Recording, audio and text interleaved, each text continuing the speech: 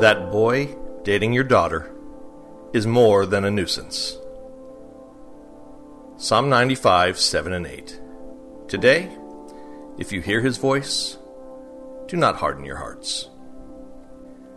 My little girl will turn 8 in a week, and believe it or not, I'm looking forward to the day she starts bringing boys home. Oh, believe me, there's no rush. I'm happy to remain numero uno in little Lauren's eyes as long as possible.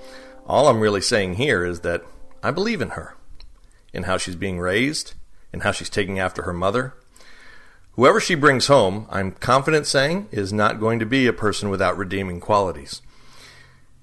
So what has me so primed for this experience that I don't sound like the typical dad at the door with a sneer and a shotgun?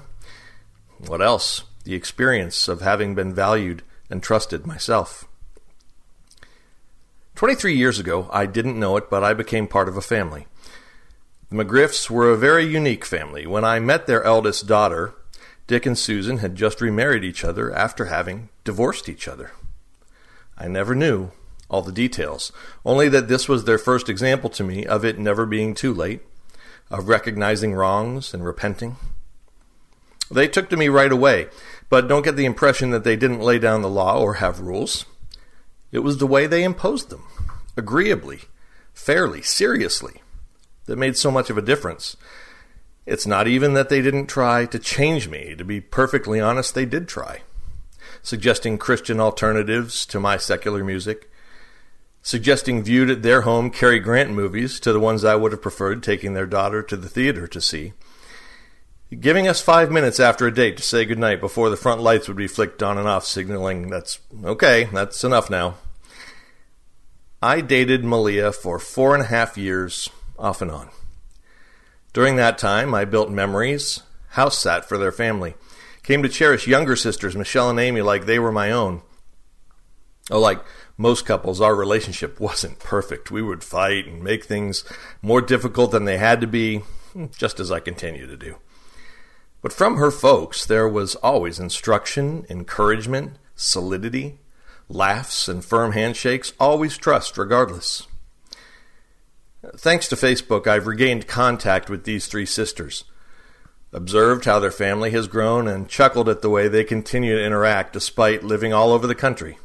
Malia in particular had the most amazing talent for taking tense situations and making them laughable, one I'm told she still has, one that is a story for another time. I sent them the following message. Just want to say, you 3 are still some of my favorite people I've ever met, especially for a trio of sisters. I love how life has worked out for all of you and how large that family has grown and how involved your folks are in visiting. You have fantastic men who seem to get you and treat you well. You're all 3 beautiful examples of Christian motherhood and of being distinctly individual yet connected. It was transformative to grow up as a semi-adopted part of your clan, and it's a blessing to see your joy and how you've dealt with the pains today. You gals rock. And from each, I received back a distinctive, meaningful, heartfelt response. And I traced it all to the commitments, recommitments, and never give up attitudes their parents made so obvious without being annoying. And shoot, even if they were ever annoying, I love them the more for it now. There are opportunities everywhere. And yes, there are dangers. And times are different, and believe me, I know guys and what is on their minds. But I was politely welcomed and discipled as more than the sum of my convertible sports car plus raging hormones. And in so many ways, that made as much difference as several lessons my own parents modeled for me. Thanks again, McGriff family.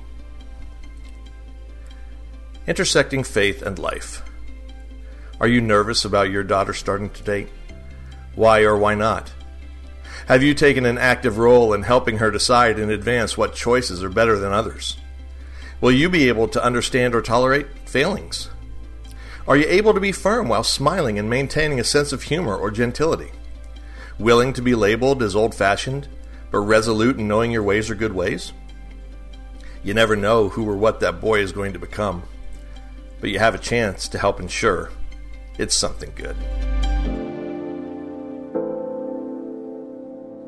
Hey listeners, thanks for joining us for the Crosswalk.com devotional podcast. To get all of our episodes straight to your phone during the week, subscribe to this podcast on iTunes or wherever you listen to podcasts. To find more devotional content like this, head over to crosswalk.com. Hey friend, I'm Brooke McLaughlin, host of the Everyday Prayers podcast, a ministry of Million Praying Moms, and I'm here to invite you to partner with God for the hearts of your children on the daily. Our goal at Everyday Prayers is to help moms understand and pray God's Word. Join us each weekday as we share insights from God's Word for today's Christian mom. Tune in to the Everyday Prayers podcast in your favorite app or by visiting lifeaudio.com.